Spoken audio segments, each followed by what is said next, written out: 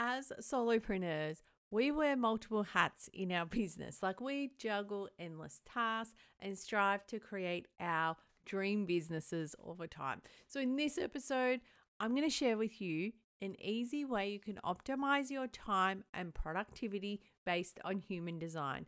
It all starts with understanding your unique energy type, and I'll share with you how you can unlock the door to effective time management and success in your business.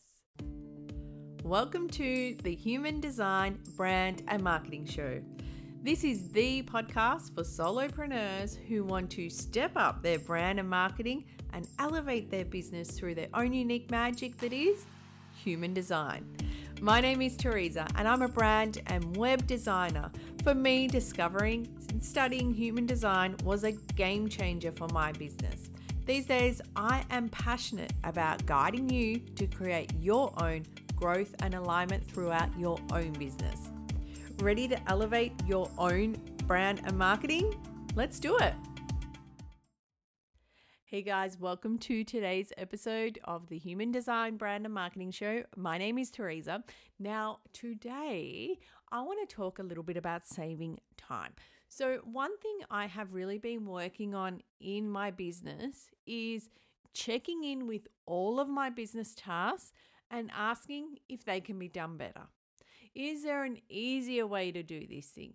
Do I need to actually set up a process for it? And can I simplify the current process? So asking all these questions and adjusting things accordingly is resulting in a lot of time saved in my business days, which is amazing. Now, there are other easy ways that we can also optimize our time and productivity, and that is where your human design can come in. So starting off by understanding your unique energy type can really unlock the door to effective time management and success in your business. So in today's episode, I'm going to dive into each energy type and explore how you can optimize your time based on your human design. So we're going to start off with the manifestors. Now, the manifestors are the initiators, the natural leaders who thrive on starting things and making things happen. So if you are a manifestor, to optimize your time in your business, you can lean into your initiating power. You've got the gift of initiating action and fearlessly kickstarting your projects. So really lean into that. Take charge and set the tone for your business vision. Now, you can also set clear boundaries. Communicate your needs and intentions clearly to those around you. Setting boundaries is really going to ensure you really preserve your energy for what truly matters, and you're going to avoid unnecessary distractions or interference. It also helps kind of tie in with that strategy you have of informing. So communicating these boundaries that you have is, another way that you can inform.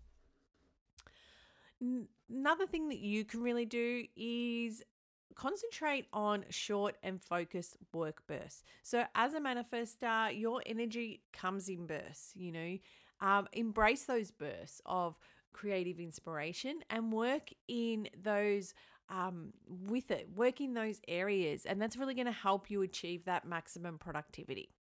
Now, the generators. So the generators are the powerhouse of energy. They're designed to work hard and experience deep satisfaction from their efforts.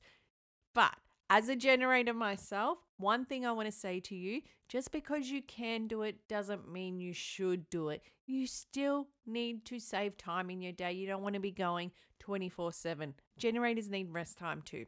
So to optimize your time in your business, here's some things that you can do. Number one, follow your gut.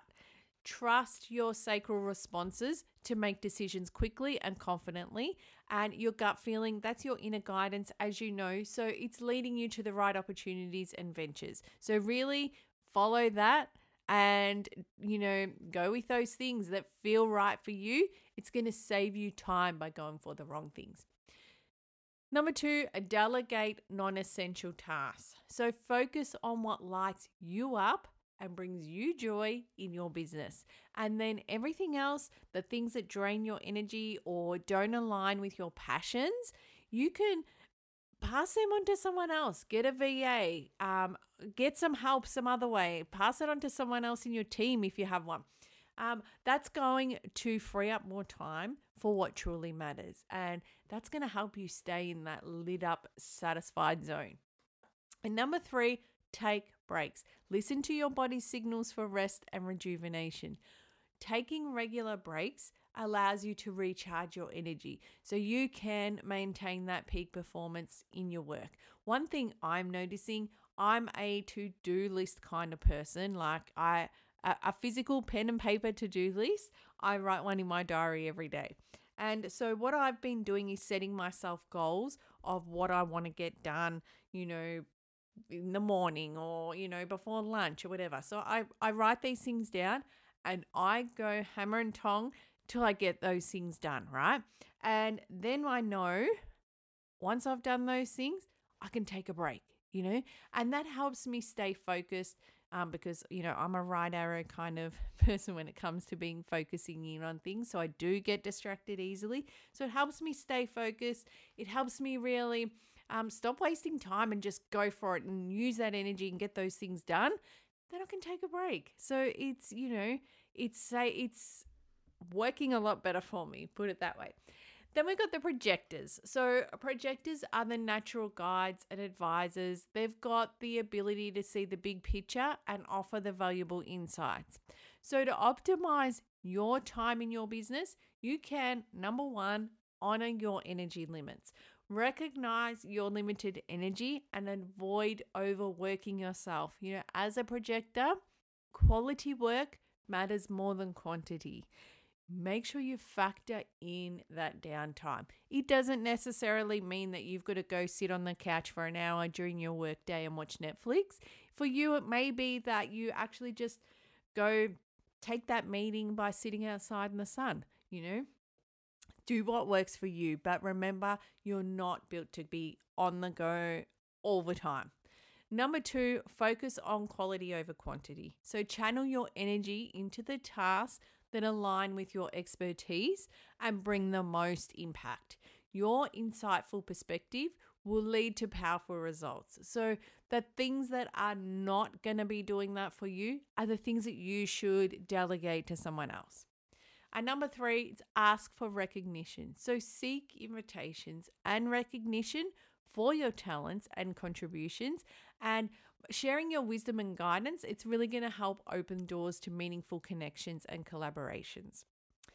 The next one I want to cover is manifesting generators. So MGs or mangens, they combine the swift initiation of manifestors with the sustainable energy of us generators.